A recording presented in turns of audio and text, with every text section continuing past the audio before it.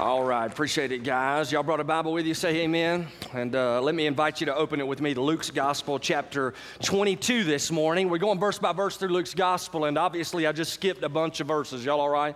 But next week we'll actually speak on Easter, and then the following week we'll jump right back into our verse by verse study. But this morning we're going to look at the Lord's Supper, the Last Supper. So awesome text of Scripture. Now, most of you, when you came in this morning, inside your pocket, you've got what I've got. You've got a telephone, right? Or maybe you've got it in your purse, but without a doubt, you've got some kind of technology hanging out with you. And if you're cool like your pastor is, you also are able to receive text messages. Do y'all get those? Say yes. I'm asking y'all. Y'all get them over there? Because y'all are cool like that, aren't you? I can tell, all right? And what's interesting is that somebody just sent me a text. Thank you, Brandon Roney, wherever you are. He just sent me LOL. But anyway, if you're here and you have my number, please don't text me in the message, all right? But anyway, so it's pretty crazy because oftentimes we get text messages and people put stuff in there that we have no idea what it means. And so I did a little Google research on your behalf this past week to find out the top 10 text messages that are actually sent out today. And I want to spend a little time telling you what they actually mean. I think it will help you, especially all you grandparents, all right? It's going to help you out tremendously because y'all quit texting me, whoever's doing that. Are y'all listening? I need to turn my phone off. I'm sure that was probably Jay Burkett. Was that you, brother? Hey, let's go ahead and look at the top 10. Here they are. First one is cool. Anybody know what that means? It means cool. If you were cool, you'd have knew that. You never got that text, did you? Here's the second one, HMU. Anybody know what it means? It means hit me up. Just letting you know, hit me up means, would you please call me on the telephone? Here comes the next one right here. It's coming up very quickly. WT is what, which means what? And then here's my personal favorite. Here it is, whatever. So if you hit me up, I'll be like, whatever. Here comes the next one right here, sup, which means what's up? Here comes the next one, IDK, I don't know. So somebody texts you and says, sup, you just say, IDK. Here comes the next one. Anybody know what that means? It means okay. It's brand new. It's hot off the press, all right? God bless you. Here comes the next one right here, WBU. Anybody know what that one means? Yeah, what about you? Who said that? You're totally cool in my book. God bless you.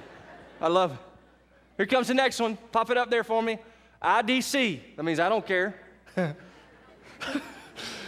GTG. Anybody know what it means? What did you say? No, you're wrong. It's good to go. I'm glad you came to church today to learn that. Please don't scream at me while I'm preaching. No, I'm just kidding. Or you will got to go. You will got to go. That's great English. I learned that in Lula. Y'all all right? But anyway, so we read the Old Testament, we read the New Testament, we actually find that the Lord sends us a lot of text messages. And so he sends us messages in these tiny phrases, and we see some of those this morning as we look at the Lord's table. The Lord has actually sent us a text message, so to speak, through the bread, but he's also sent us one through the cup. And as we study that together, we're going to learn the full meaning of what the Lord Jesus Christ was actually teaching you and I in our present day. So Luke chapter 22, beginning in verse 14, let's stand in honor of God's word this morning. Luke chapter 22, verse 14. You got it there, say amen. And the Bible says, when the hour had come, he reclined at the table and the apostles with him. And he said to them, I have earnestly desired to eat this Passover with you before I suffer. For I say to you, I shall never again eat it until it is fulfilled in the kingdom of God. And when he had taken a cup and given thanks, he said, take this and share it among yourselves. For I say to you, I will not drink of the fruit of the vine from now on until the kingdom of God comes.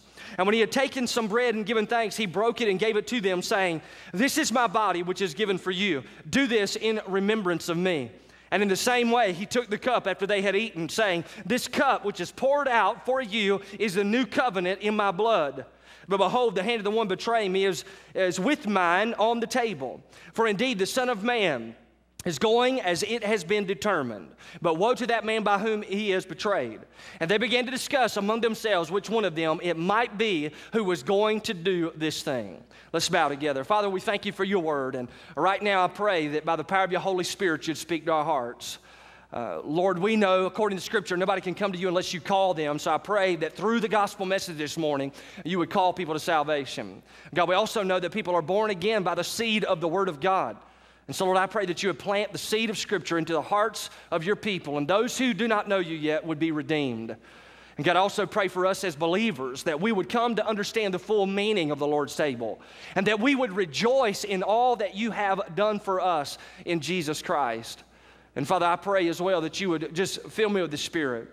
Grant me the ability to preach your word this morning in such a way that would honor you, in such a way that would lift you up. And God, I'm going to rest in the scripture that when we lift you up, you draw people to yourself. Thank you for your hand at work over the past 2 services, people being saved and joining our church family. God, we're so thankful for how you work. And Lord, we trust that you will work again in this particular hour. And it's in Jesus Christ's name that we pray. And everybody said, amen. And you can be seated. So what message did Jesus have for us in the body and the cup during the Last Supper? So let's first of all look at the message of the bread. Look at your Bible again as we see the message of the bread in verse 19. Scripture says, and when he had taken some bread and given thanks, he broke it and gave it to them, saying, this is my body, which is given for you. Do this in remembrance of me. Now, the Passover meal was a common meal to be celebrated among Hebrew families. This was a time for families to reflect back upon God's goodness to their Jewish forefathers as taught in the Old Testament scriptures. They suffered literally greatly, the Hebrews did, under the hand of the Pharaoh in Egypt. And this particular meal was set aside for them to remember the suffering of their people. For 430 years, they writhed with agony as servants to a godless king. However, God faithfully raised up for them a leader by the name of Moses. And Moses was called to lead the people of Israel out of Egyptians' bondage. And at the time of the great Exodus, the people hurriedly packed to leave. It was a speedy process. In fact, so speedy it was, in Exodus chapter 12 and verse 34, we read, so the people took their dough before it was leavened, with their kneading bowls bound up in the clothes on their shoulders, and they left. See, this rapid departure from Egypt was to be remembered by each Hebrew generation following it. And to help them remember the occasion, there was instituted a feast of unleavened bread. Now, the Passover meal was a one-day meal, and then the Feast of Unleavened Bread actually was a week after the Passover. But historically, we find that these particular events actually merged together as one. So Passover and the Feast of the Unleavened Bread all became one particular time. But you can imagine, as an Israelite family gathered together and they were eating the unleavened bread, they would recount the stories of God leading the people out of bondage through Moses. And in that particular conversation, they would be like, it was so fast, they didn't even have time to put leaven in the bread. Now, with that backdrop in mind, the New Testament gives us 3 major messages about the bread served by Jesus during the Last Supper. So I want to give you these messages. What does the bread speak of? Well, first of all, the bread speaks of purity. See, throughout the New Testament, leaven refers to an evil influence. Jesus warned of the leaven of the Pharisees and the Sadducees in Matthew 16 and verse 6. He spoke of their teaching as being an influence that should be avoided at all cost. And then as we've studied together in Luke's gospel, we also have learned that leaven spoke of the hypocrisy of the Pharisees, the scribes, and the Sadducees. The hypocrisy being that they were saying and claiming to have a relationship with God when in fact they did not know Him at all. But we also know, according to the New Testament, Paul exhorting believers to guard against the tiny bit of leaven that can work through the whole batch of dough in 1 Corinthians chapter 5, 6 through 8. He spoke of allowing sin to get a foothold in the family of God. So he warned them to guard against the sin which the devil would try to plant in the context of the body of Christ to cause disunity. That was considered leaven. When sin is allowed into the body of believers, it will continue to grow and affect the entire fellowship. Now, as we look at that principle, we can also apply that to our personal lives. We are not to allow leaven or sin to have a foothold in our life. And that's what the enemy wants to do. He wants to tempt you and I as believers into bowing down and submitting ourselves to a particular sin. He wants to tempt us to allow sin to reign in our mortal bodies, whereby we obey its lust and its desires. We do what sin says. But the Bible teaches you and I that we need to be very quick, especially as we come to the table, to make sure that we sweep the leaven out of our life, that we get rid of the sin. Because if you allow just a little sin to take root in your heart, know this, it will work its way through your entire life. So I want you to think for just a moment about your own life. When you came to worship this morning, was there some sin in your heart, some sin in your life that you have held on to, that you have babied, that you have allowed to take a root in you? You know, as I was preparing this message, and even yesterday and on my way here this morning, I continue to pray in preparation for the Lord's table that God would bring to my mind sins that I needed to repent of. And it's amazing, each time that I prayed that particular prayer, that the Lord would begin to bring things to my mind that I needed to be confident that I swept out of my life, that I confessed to the Lord, that I repented of. Now, when I use the word repentance, oftentimes we consider repentance only in the context of a person who is far from God, who does not know God. Those who are outside of the faith. You know, the Bible teaches that in order for a person to be saved, that is forgiven of all their sin, taken out of darkness and placed into light, taken out of death and placed in life, the only way they can experience that is if they repent of their sin and place their faith in Jesus Christ. They must trust that Jesus' death on the cross paid for their sin, believe that he was buried and was resurrected. They must choose to follow him. And at the moment of repenting, which means turning from your old way of living and thinking and trusting Christ, then you are saved. Now, oftentimes, we as believers think repentance happened way back then when we came to faith in Jesus. But the Bible actually teaches that a believer spends their life repenting. So you not only repent for salvation, but you also spend every single day of your life repenting of sin, turning from your old way of thinking and living, trusting in Jesus Christ to live his life through you. And it's interesting because you may be in the house this morning and say, I have no sin in my life. To which I would just quote to you 1 John, that if you say you have no sin in your life, you are a liar. Are y'all all right? And the truth is not in you. In fact, the Bible says that if we confess our sins, he is faithful and just to forgive us of our sins and cleanse us from all unrighteousness. So some of you came this morning to God's house, but you had sin in your life. And the New Testament would encourage you as believers to repent of that sin, confess it to Christ, and allow him by the Holy Spirit to sweep the leaven out of your life. Now think for just a moment about what Jesus is doing at this Passover meal. He is holding forth this unleavened bread. And what a great depiction that is, because remember, leaven spoke of false teaching. But Jesus said, this bread is my body. So ultimately what he was saying about the bread is that his body was absolutely pure, that he did not come disseminating false truth, but instead he came as the way, the truth, and the life. Everybody should listen to him. We also know that the Bible teaches us that Jesus Christ was tempted in all ways as we are, yet he is without sin. So Jesus Christ is absolutely pure, utterly void and empty of sin. There is, listen, no one more pure than the Lord Jesus Christ. He is the sinless Son of God. So as he takes this bread and he offers it up during this Last Supper, he is saying, this is my body, a reminder to you and I that his body is absolutely pure. But then secondly, there's a message. The bread not only speaks of purity, but the bread speaks of humility. Look in your Bible at verse 19. The Bible says, and when he had taken some bread and given thanks, he broke it and gave it to them, saying, this is my body which is given for you. Do this in remembrance of me. Jesus here is predicting his own death. In Mark's Gospel, chapter 10 and verse 45, it tells us the Son of Man did not come to be served, but to serve and give his life a ransom for many. The simple fact that the bread represented the body of Jesus Christ reminds us of the incarnation of the Son of God. That is, the humble action of the eternal Son to take on flesh. See, the Lord Jesus Christ is eternal. There was never a time when Jesus was not, and there never will be a time when Jesus will not be. He is always and forever. And yet Jesus Christ, the eternal Son of God, who spoke the world into existence in Genesis chapter 1, at the proper time, according to the New Testament, stepped onto the earth in flesh and dwelt among us. And he came as a baby. What a humble, humble position. Now, the Bible tells us, Paul the Apostle writing in Philippians chapter 2 and verse 7, Jesus emptied himself, taking the form, listen to this, of a bondservant, and being made in the likeness of men, being found in the appearance as a man, he humbled himself to the point of death, even death on a cross. See, while the unleavened bread at the Passover table was a picture of the suffering that the Israelites underwent, Jesus unveiled its deeper truth as being a picture of the suffering that he would undergo on the cross.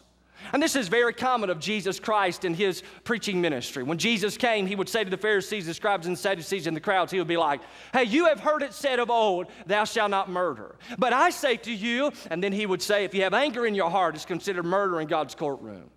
Jesus would say, you have heard it said, you shall not commit adultery. But I say to you that if you look with a woman with lust in your heart, it's committed adultery already. So the Lord Jesus came, and he would take the truth of the law, and then he would give a deeper meaning behind it.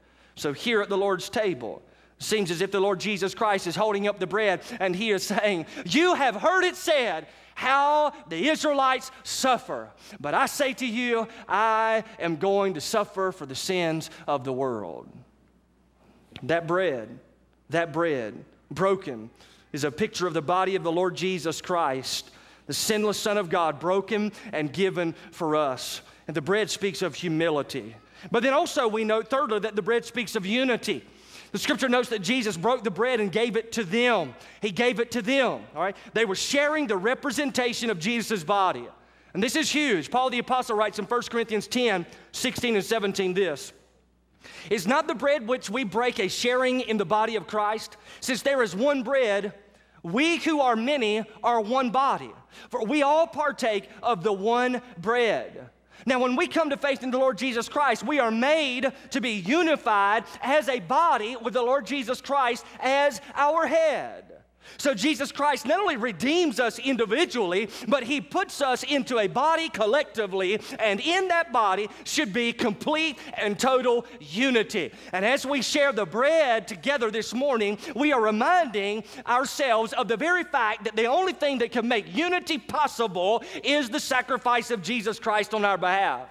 Because you and I do not have the ability within ourselves to love one another unconditionally. As nice as you are, it is very difficult for a person without Christ to genuinely, unconditionally love you. As a matter of fact, without the Lord Jesus Christ, it is impossible for us to live in peace with one another. But at the moment of your salvation, you are not only ushered into the family of God, whereby you become sons and daughters of the Lord Jesus, but also you are ushered into a unit in which the Holy Spirit now resides within your heart, and the Holy Spirit empowers us to love one another unconditionally and to live at peace with one another. The Lord, in his body, being broken for us, actually brings unity to us. The Lord wants us to be unified with him. In fact, this is why Paul the Apostle writes to the church at Colossae saying, put them all aside, anger, wrath, malice, slander, and abusive speech from your mouth. Don't lie to one another. You've laid aside your old self with its evil practices, and you have put on the new self who has been renewed to a true knowledge according to the image of the one who created him. A renewal in which there is no distinction between Greek and Jew, circumcised and uncircumcised, barbarian, Scythian, slave and freeman, but Christ is all and in all. You see, the bread speaks of unity. And when a person comes to faith in the Lord Jesus Christ, they are unified in the body. And it doesn't matter if you're poor, it doesn't matter if you're rich, it doesn't matter if you're a middle person, it doesn't matter if you're black or you're white or you're Asian or Indian. When you come to faith in the Lord Jesus Christ, you are a part of his family, and we are all one. And that's why when a person comes to faith in Christ and we're a part of the family, racism is ungodly and actually against the heart of Christ. So there should be no racists in the body of Jesus. And those who are racists in the body of Jesus, I would question whether or not they're genuinely saved. Because when they are redeemed, their lives are changed. So the Lord is in the process of bringing all kinds of people together. There's a promise over in the Old Testament God made to Abraham, and he promised Abraham that through his seed, all the nations, plural, would be blessed. All the nations, all right? Through his seed, all the nations will be blessed. In the book of Galatians, chapter 5, Paul the Apostle tells us who the seed is that God was speaking of in the Old Testament when he spoke to Abraham. He says that seed is Jesus Christ. And so Jesus, who actually is from the lineage of Abraham, came as the promised seed who would be a blessing to all nations. How would he bless all nations? He would open up the doorway of salvation for all who would believe to come into the family of God, and he would bless all nations. And the Bible teaches us in the book of Revelation in the last day that people from every tribe, every tongue, and every nation would bow down at the feet of the Lord Jesus Christ and give him praise, singing, "Holy, holy, holy is the Lord God Almighty." So, ladies and gentlemen, as we come together looking at this bread and taking this bread with one another, my question is, do you have a sense of disunity in your heart? And let's apply that directly to our church here at Concord. Are y'all with me? Say yes. Think about this fellowship right now. You got a problem with somebody in this church? You need to get that mess straightened out. If you have some rub against somebody, some rub against you, or, man, you just got this issue in your life that every time you get around them, you just don't even want to talk to them. You want to avoid them. You see them coming down the hallway, you go in the wrong direction. That is not of Christ. You need to repent of that. And your repentance should go as far as your sin. So you tell the Lord and ask the Lord to forgive you for your heart of disunity towards another brother or sister in Christ. And even so, as he forgives you, you go to those individuals and say, "I've asked the Lord to forgive me. I'm asking you now to forgive me." There should be no more unified place on the face of the planet than the church. And when people come in here, they know we are his disciples because of the love that we have for one another. So we can't walk around in disunity. We can't walk around talking trash about one another, being ugly. That is against God. That is opposite of what the church should look like. Can I get a witness on that? There should be unity. And I'm so grateful that unity is expressed in the body, but I pray for unity to excel still more. And as we take of the Lord's table, listen, if you got a problem with somebody and you ain't going to get it right, don't take of the Lord's table. That would not be smart on your part. That's the message of the bread. Bread speaks of his purity. It speaks of his humility. Speaks of our unity in him. Y'all ready for the message of the cup? Say yes. And here's where it's awesome. Look at verse 20. The Bible says, "This cup which is poured out for you is the new covenant in my blood." You know, Jewish history teaches us that the Hebrew Passover table would consist of 4 cups of wine. And these 4 cups were used to remind the people of God's 4 promises in Exodus chapter 6, 6 through 8. So you can consider for just a moment, they would pass the bread around the table and they would talk about God's redeeming them in the Old Testament. And then they would pass one cup around and another cup and another cup and another cup. And each cup would cause them to talk about another of the promises of God.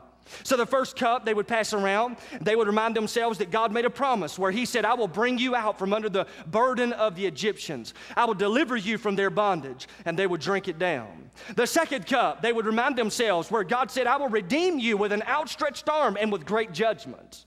And then the third cup they would drink, they would remind themselves that God said, "I will take you for my people and I will be your God." And then the fourth cup they would drink down and they would remind themselves, "I will bring you to the land which I swore to give to Abraham, Isaac, and Jacob, and I will give it to you for a possession." So they would take these 4 cups and they would remember the 4 promises of God. And yet here on this Passover table, this Last Supper, the Lord Jesus doesn't have 4 cups, he's just got 1 cup.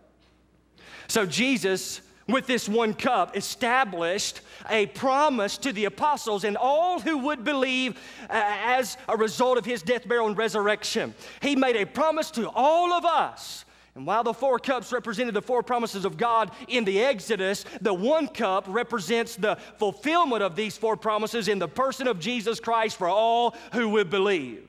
So when you come to faith in Jesus Christ, the blood of Jesus does something in your life. There is a promise. There is a covenant cut with you and I. So what is the promise? Here's what Christ promises you who drink of the blood.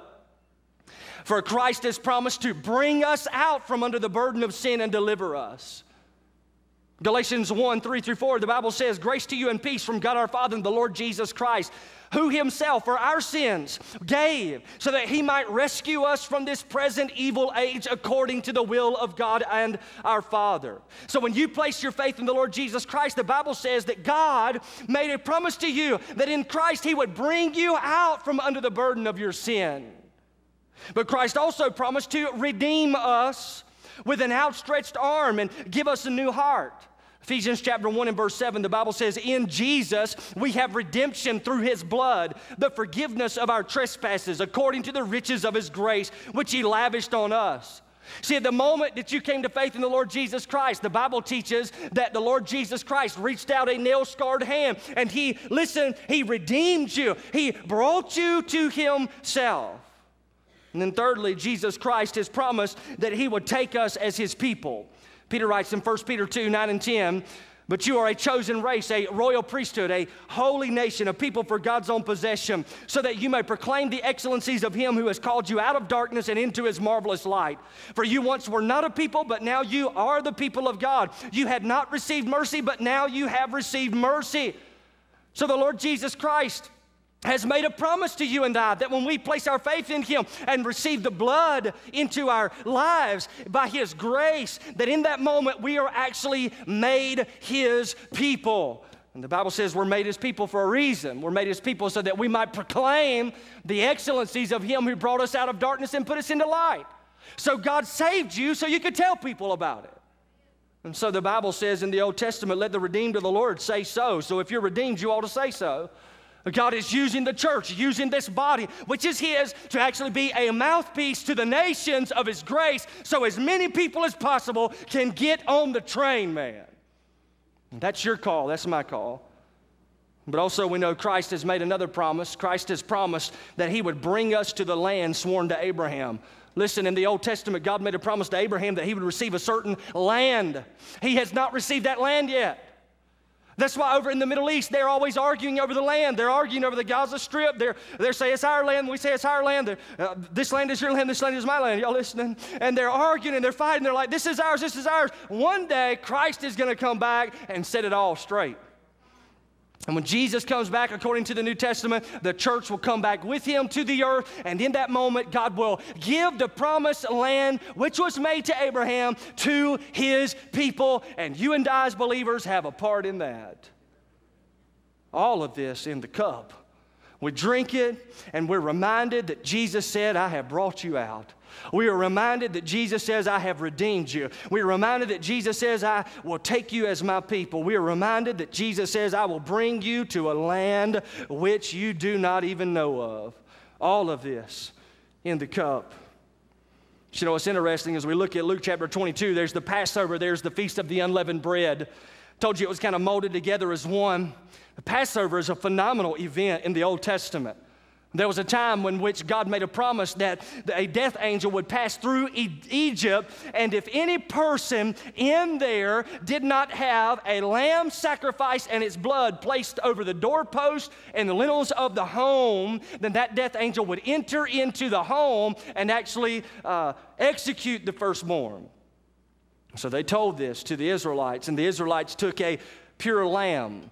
And the Bible says that they sacrificed that lamb. They would cook the lamb, but they would take the lamb's blood, and with a little hyssop, they would actually spread that blood over the door. Now, you can imagine what this looks like. The death angel sent from God actually passes through Egypt, and while the death angel is coming through, the only thing he is looking for is the blood. But where he did not find the blood, death resulted.